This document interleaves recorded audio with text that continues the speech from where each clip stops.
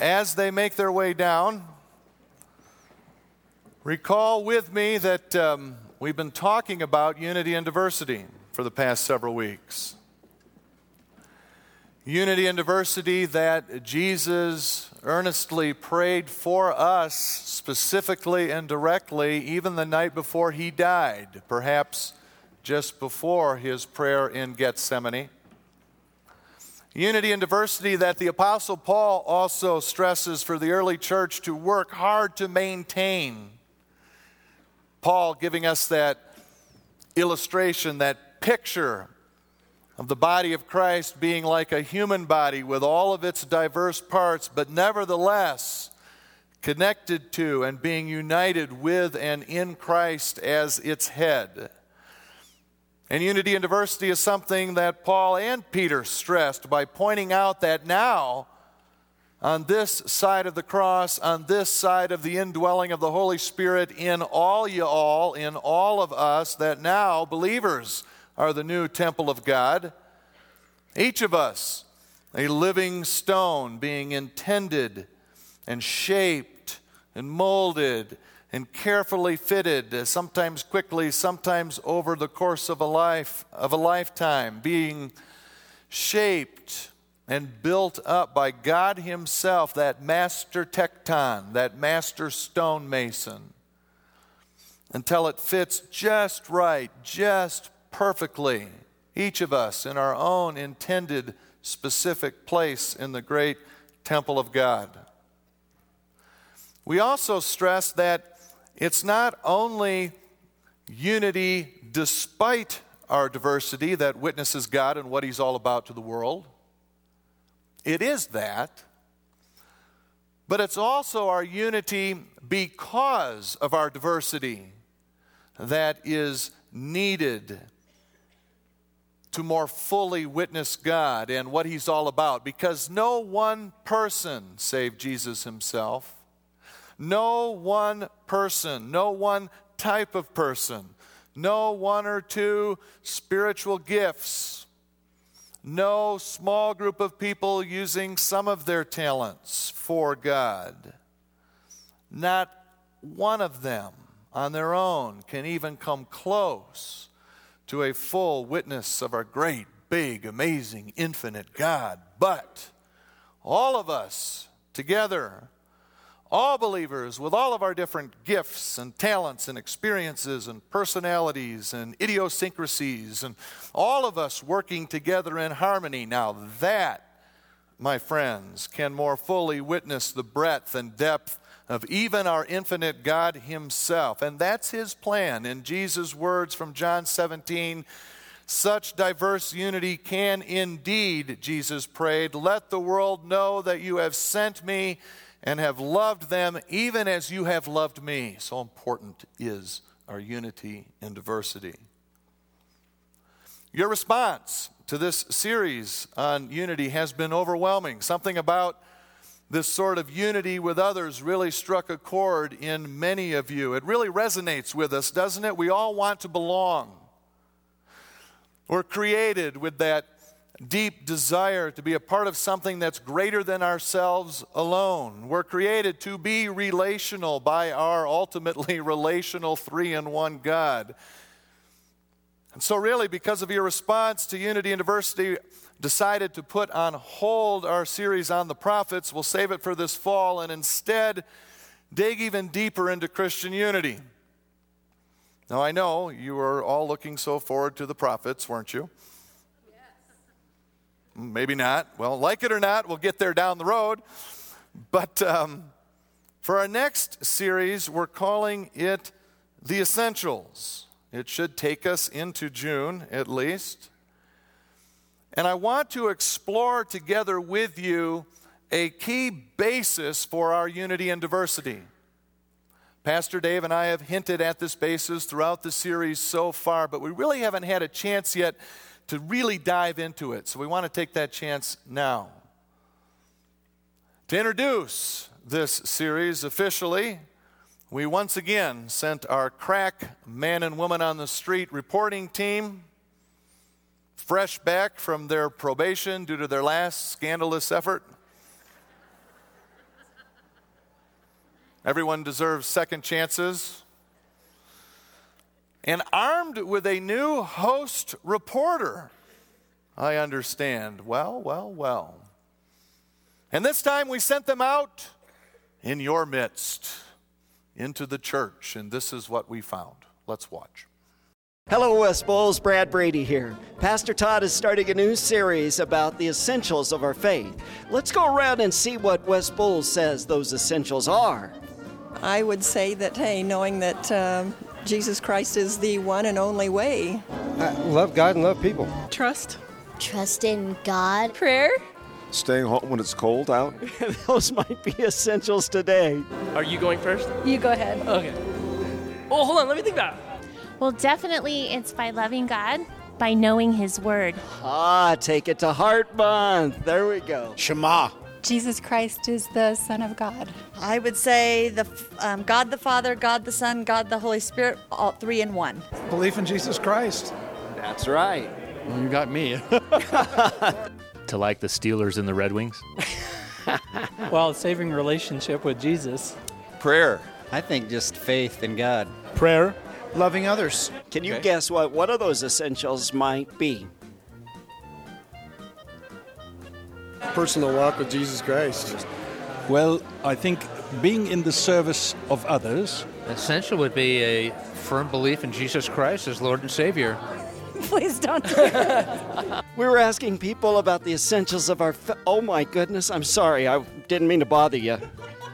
Definitely prayer. Believing that we are saved by grace. Is this like a Jay Leno thing where you're trying to make me look silly? Do I look like Jay Leno? Love God and love others. You love Jesus Christ and you try to follow His teachings. That Jesus Christ died on the cross for us. Probably prayer. Prayer is a really big one. To love God and love others. Coffee with friends. That's always good. That gets lots of conversations started and builds community. That's all I have. Top priority. Prayer. Prayer. The death and resurrection of Christ. Probably just staying in the Word. Your personal relationship with Jesus. Salvation through faith alone. How incredibly tenaciously God loves us. The essentials are that Scriptures are the inerrant, infallible Word of God, that Jesus is who He says He is, that there is the Trinity, that once you're saved, you're always saved, that Christ died for our sins, and He rose again on the third day. He physically and bodily ascended into heaven, and He will be returning for us and taking us with Him to spend eternity with God. I do not do well under pressure. You are great under pressure. Not. You live with Dave. You're under pressure all the time. Beforehand so I can think about it. Okay. And which means like a.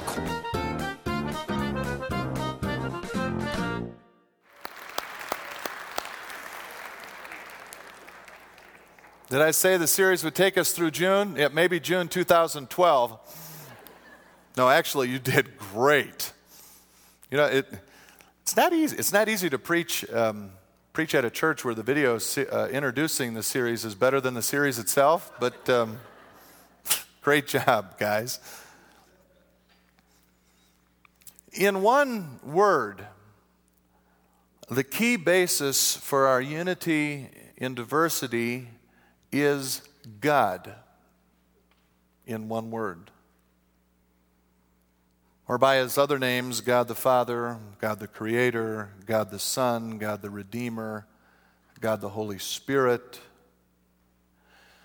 We're unified in the Father, unified in Christ, and unified in the Spirit. In a word, the key basis for our unity in diversity is God. And so I thought, why don't we take some time to study God? Because when we study God, when we get to know Him better, we're also at the same time studying and strengthening our unity, since God is the ultimate basis of our unity. Make sense? Someone said amen. Anybody else say amen, would you? Okay, it's too late. And there's a word for this study of God. It's a big, scary, ominous word to many. It's a word that often sends my high school students running for the door, moaning in the halls, "No, not that, no!" Just like that. And that big, scary word that means the study of God is, brace yourself for it, theology. Dun, dun, dun. No, oh my God, no. Actually, oh our God, yes. Theology, from the word theos for God and logos for word. Theology is the study of God. Or more informally, theology is a key way, how God gives us understanding about himself and our relationship to him. Another short definition of theology I like a lot is theology is faith seeking understanding.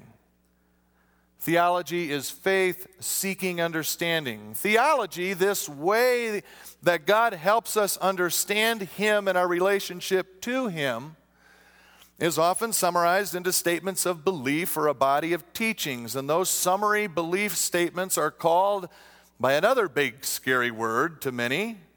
Brace yourselves again. Doctrine. No, not doctrine. It's like I lay that on high school students like I hit them with a 1-2 punch. Theology. Oh, doctrine.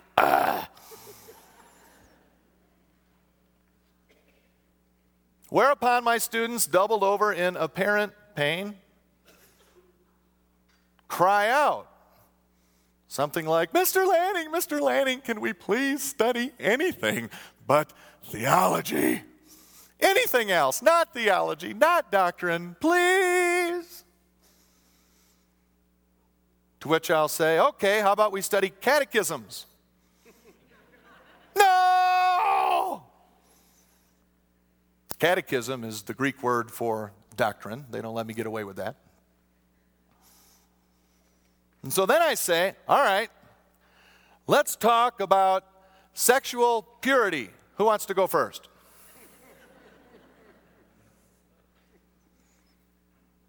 A long silence follows, and student inevitably replies, actually, Mr. Lanning, theology and doctrine and catechism sound great. Can we go outside for this class? I always like to go outside. Chances are, if you're like my students and if you're like me, and those words theology and doctrine and catechism sometimes hit you like punches, chances are then you also share with my students and me the top 3 reasons why those 2 words are often so big and scary and heavy. First reason they give me is, it's so complicated. All those long words, boring. And so I promise them, and I'll promise you this morning, I'll try as best and creatively as I can to either avoid or explain long, complicated words, and I'll try not to be boring. Given the subject matter of God, isn't it something that to teach theology we have to worry about being boring? Doesn't really say anything about God, I don't think, but it might say something about us.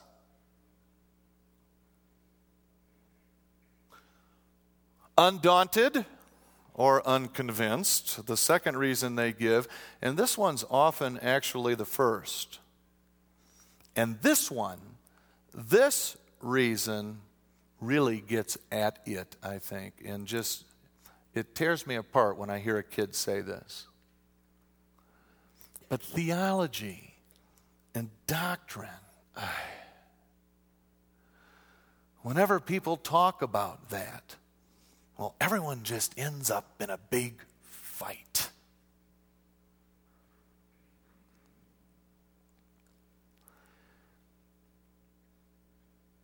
And the sad truth, my friends, is those kids are way more often than not right about that. They feel deeply the division theology causes, the walls it builds in even one local church. Even the division, ironically enough, especially between brothers and sisters in Christ. They feel deeply that when we, however, inadvertently seem to be trying our best to stop Jesus' prayer to make us one from happening. You take even a brief overview of the history of the church, all of its dividing and dividing again and bickering over the centuries, and you will find, with rare if any exceptions, a theological or a doctrinal basis for the division within the body of Christ, for the fight. And it really does break my heart when people react adversely to studying God. What have we taught our kids? What have they caught from us? Boring? I mean, it's God we're studying. God, as a student would say, God who made like everything from nothing. Boring? That's pretty interesting and spectacular. And by the way, this God, get this, loves us just because. Deeply, madly in love with us. It drives him. He can't escape his love for us if he wanted to. It's part of who he is. He loves us that much just because. And he offers us eternity. We can live forever with him. I don't want to study that. It makes you want to dance. Let's study him. It's called theology. No!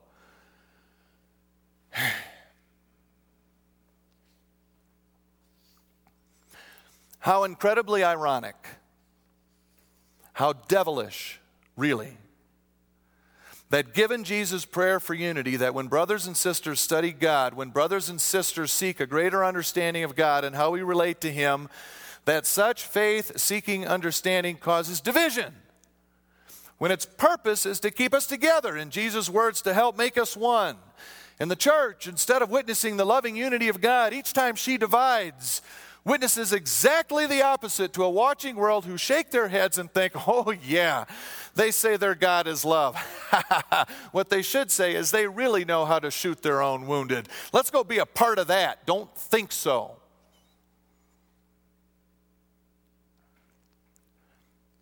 Part of the problem is this. We've lost the ability to distinguish between essentials and non-essentials of the faith. Or stated differently, we treat non-essentials exactly the same way we treat essentials when it comes to our unity. And sure, there are some differences that should and even must lead to division. Let me try an obvious example. If a church out there somewhere, let's say Houston, for example, starts teaching there is no God, well, Houston, we have a problem. If that's truly what they're teaching, well, it's no longer Christian. Because the truth that there is indeed a God is an essential to the faith. It's a non-negotiable. I can't agree to disagree with someone on that and still be Christian. It's a huge part, perhaps the biggest single part imaginable that makes us Christian. We believe there is a God. And we can't be united in Christ with a church that teaches there is no God and yet also claim we're Christians. So there are some differences that should and even must lead to division. But my friends, you look at the doctrinal bases for many denominational differences over the centuries, or for the barriers even within the same local church, and they don't get anywhere close to those foundational, core, necessary, non-negotiable, essential beliefs. The evidence of church history is clear and convincing. We divide over almost anything. My own denomination growing up, Christian Reformed, came about because people couldn't agree on whether it was a sin to play cards, dance, or send kids to a public school.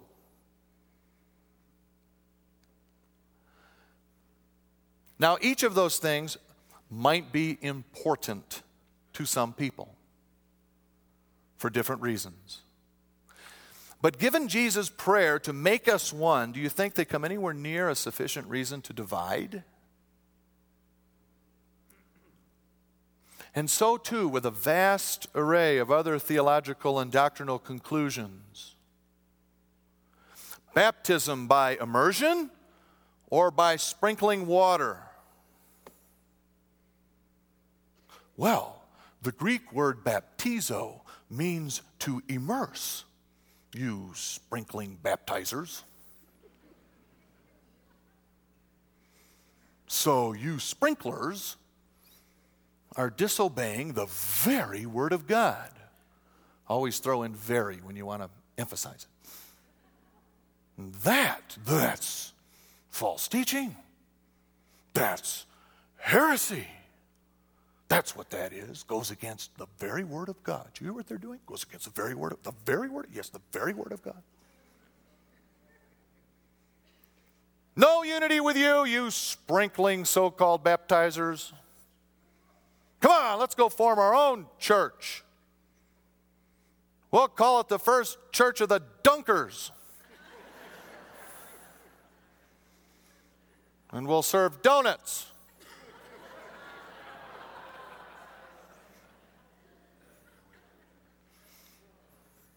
Now you know where Dunkin' Donuts came. No, it's not. Come on, let's go. Division over that issue happened. And it's shameful.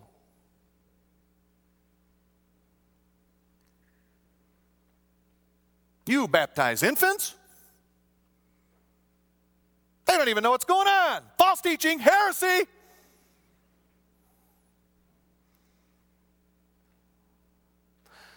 And the list of such reasons for division within the people of God over history is long and notorious and shameful.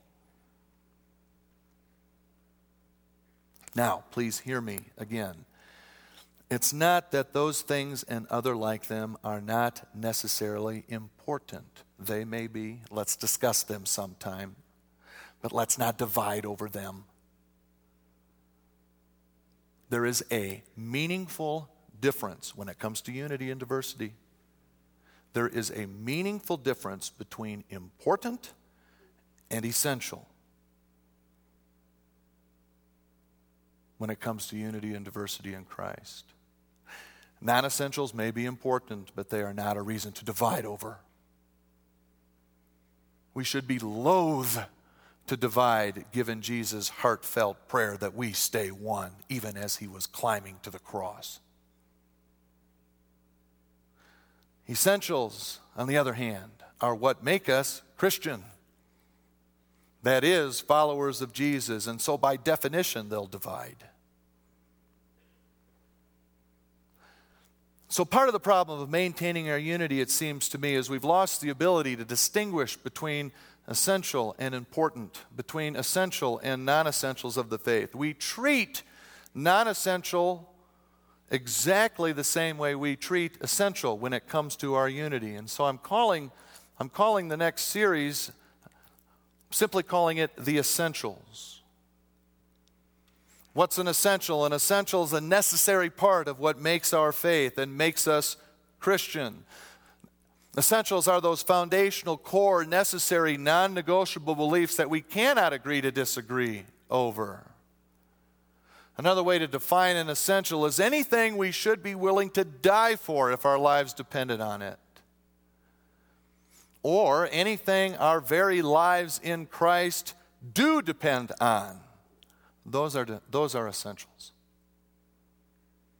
And I want to focus on essentials coming out of this series or included in this series of unity and diversity because you know what? Essentials, the Bible tells us, is what help us forge unity. They motivate unity. They strengthen unity. Abandon the essentials of the faith and you give up one of God's great intended common grounds. And the better able we are to identify and know essentials, the better able we are to recognize when we're out in the weeds somewhere, getting heated, debating the fine or non-essential points of theology with someone, and check ourselves before it gets out of hand and leads to division. Because the devil, make no mistake, knowing the power of the witness of unity and diversity, will push with all of his considerable might toward division over non-essentials. And so we ought to learn to know when we're in danger of being pushed, when we see it, smell it, feel it, and the best way, one best way to know about that and to know it is by knowing the essentials down cold. And not just knowing it here. I'll get to that in a minute. In fact, I'll get to a piece of it right now. There's a well-known illustration involving counterfeit money.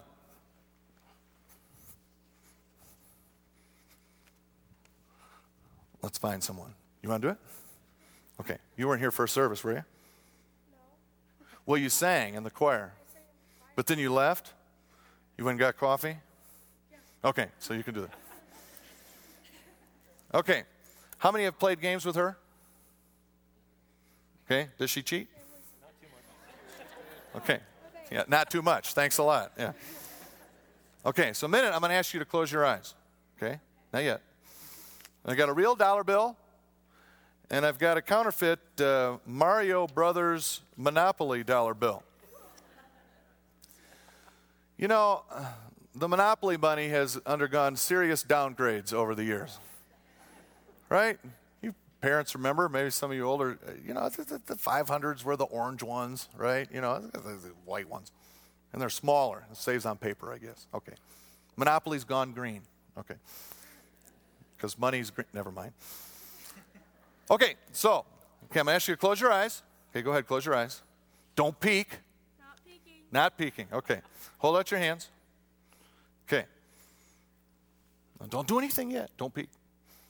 Okay. One of those bills is a real dollar bill, and the other one's a counterfeit Monopoly bill. Without looking, hold up the real dollar bill. Hey, she got it right. Give her a hand. Okay. All right. You just got lucky. Let's try it again. Okay, ready? That 50-50 chance. We got to at least try it again. Hold up the real dollar bill. There, she got it right again. Good job. Okay, now, how did you know that this was the real dollar bill? Because it feels like a dollar bill. It feels like a dollar bill, right? How do you know it feels like a dollar bill? Because I've held one before. You've held it before. How many times? I don't know. Not enough, I guess, but you knew right away, didn't you? Because you knew what the real thing feels like. Smells like. You didn't taste it. Didn't smell it. Okay. All right. Now I have 2 counterfeit Mario Brothers Monopoly money. And I have 2 Major League Baseball counterfeit Monopoly money. Okay, close your eyes.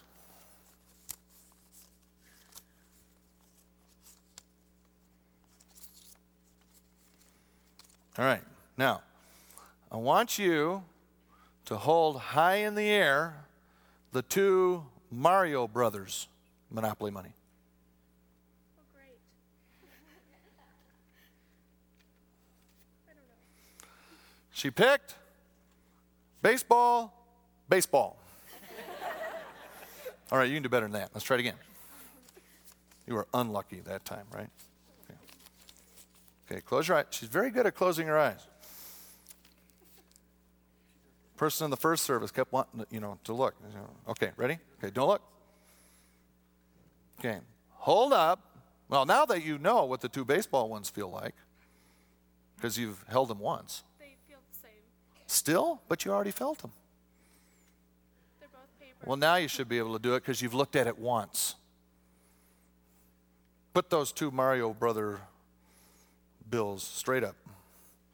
She picked Mario Brothers. Mario Brothers! She did it! And destroyed my illustration. There you go. No. Hey, what's your name again? Hannah. Hannah. Everyone give Hannah a hand.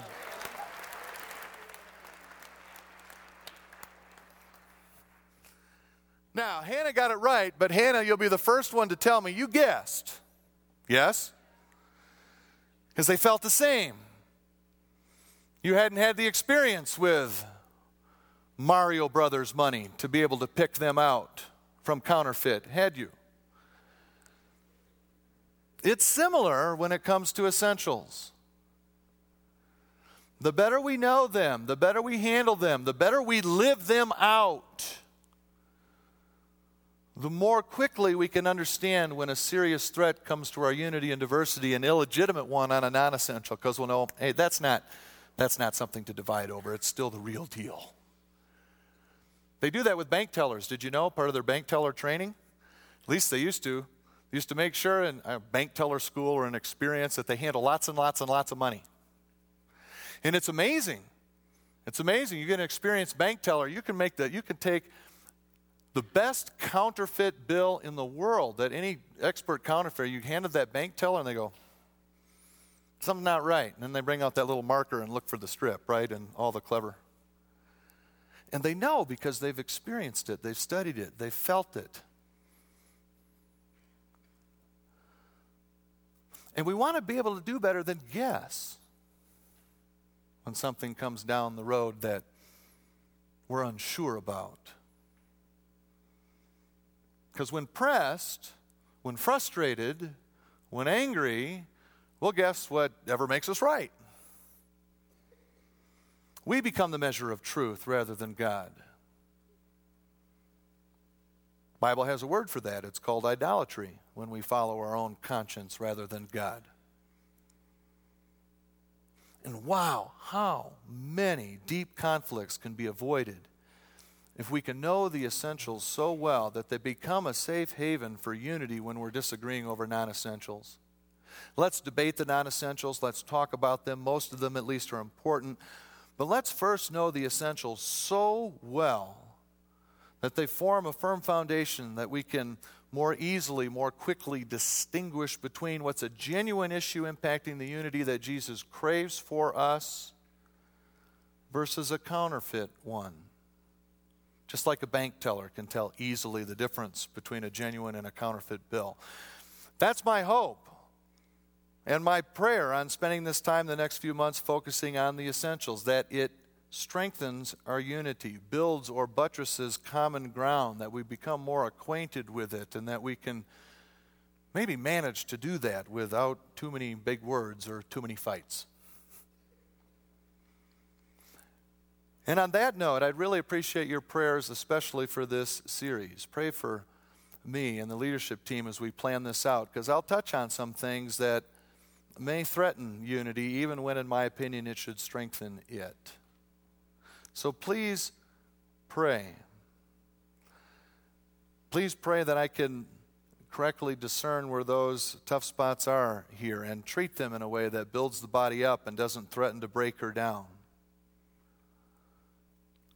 And please continue, as you've done in the time that I've been here, continue giving me grace, the latitude. I approach a series studying God, great eagerness, of course. It's exciting. I mean, He's God. But also with great fear and humility. I mean, He's God. So pray that what I say He truly wants said, would you, and that His Spirit covers over my lack of understanding or ability to communicate the essentials of who He is and our relationship to Him. Would you please pray? The third reason students often give me for their trepidation over theology. They say, but theology is all about belief and what you think, and there's those lists, and there's no room for our experience or how we feel or our action. And once again, I always think, what have we taught our kids, my friends? What have they caught from us? Have they caught that Christianity is all about our intellect and what we think, and that our faith is all about propositional truths, a list of truths that we memorize and even study, but it doesn't really make any real difference? Well, if we've taught that, then no wonder there are those who are saying, enough with those lists. They must not work. They must have no value. No wonder some are teaching things like, truth is all relative to you anyway. A very dangerous proposition in and of itself when you remember that one way the Bible describes sin is people doing what's right in their own eyes. Think about it. But no wonder some are saying this. Have they caught that from us? Not by what we say, but the disconnect between what we say and who we are and how we live.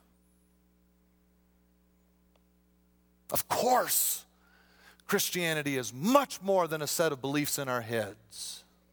Foundationally, it's relational. We're made to be relational. A good theologian is not suggesting otherwise.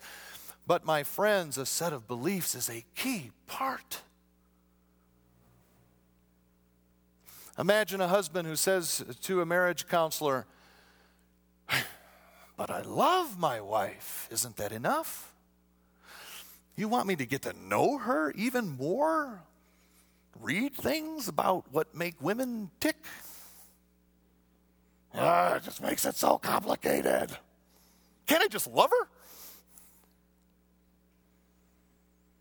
Knowing your wife, knowing your husband deeply, deepens the relationship. Duh. The more you know about him or her, the greater the intimacy. Everyone agrees with that, sacred and secular.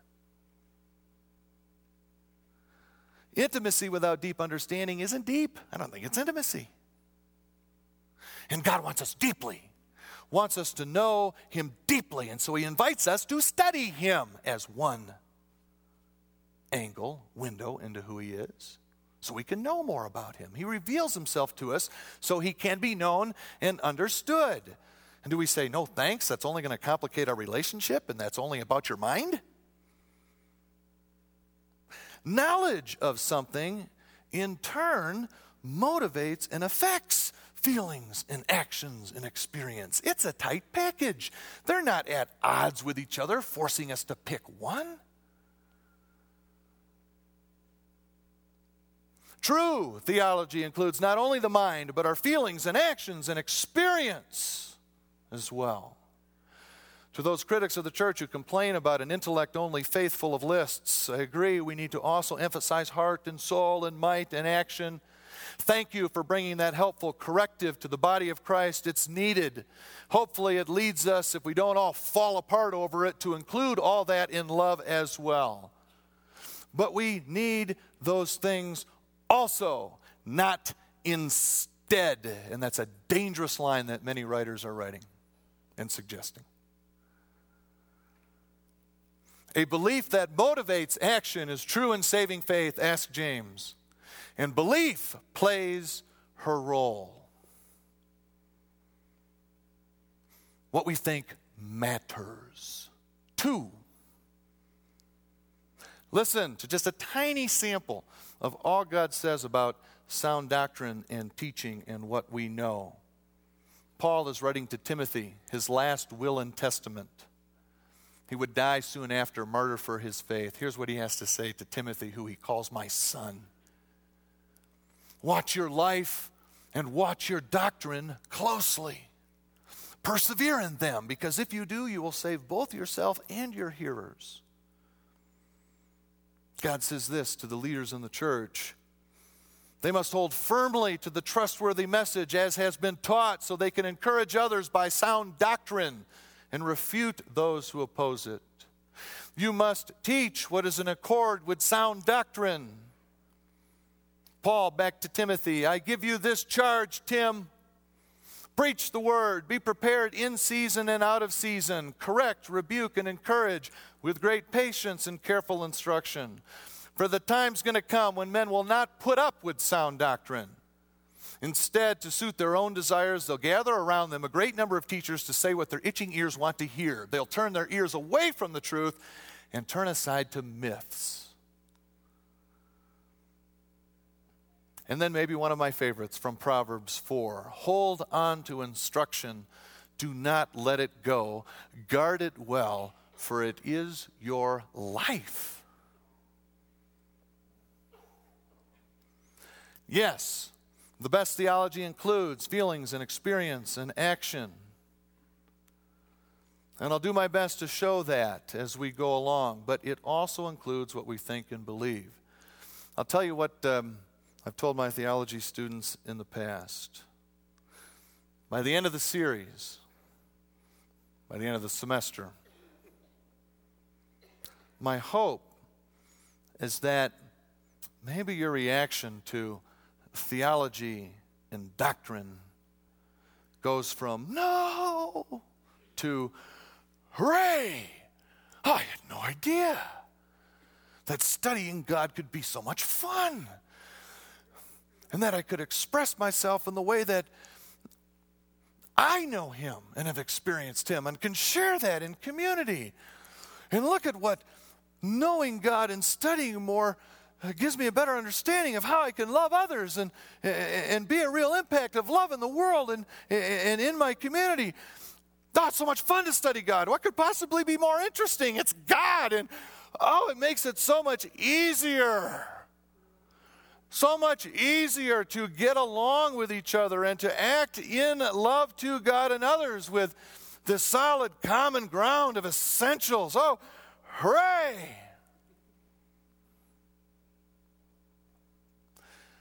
No small task to get people excited about theology and doctrine, I know, but in God's hands, nothing is impossible. Except maybe this. I'm just kidding. So, brief practice. I say theology, you say, hooray, theology. Hooray. Doctrine. Hooray. Yeah, we'll work on it. Here's a peek at some of the topics we'll cover. There are subtopics as well, but we'll try to find where those unifying common ground essentials lie within each. We'll start with God and Scripture, then humanity and sin, and then the person and work of Jesus, the Holy Spirit, and we'll talk about salvation. Finally, we'll circle back and we'll take another good, long, hard look at us, the church, the people of God, in light of all else we've studied. And I'm really excited about this series. It's exciting to study God. He's exciting. And it's exciting to know that when we study God, the key basis of our unity, when we do this theology, we're strengthening the unity and diversity that Jesus craves for His people. So let's do it. So next week, I'll ask the question, what is God like? So come and hear what He's like. I'll give you a preview. This also from one of my past students. God, He's amazing, she says. And it's essential for us to know and become and live and act out in the light of the truth of the one named I Am. It's essential to know and become and live and act out in the light of who God is. So we'll start that next week, Lord willing. Let's pray. Father in heaven, thank you for being a God who is love and a God out of love who reveals Himself to us to get to know. Father, help us as we use one tool, theology, to help us to get to know you.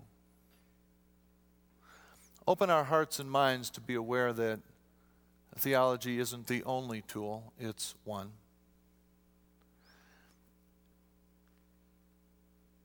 And help us, Father, to accept it and embrace it as being one tool, an important one.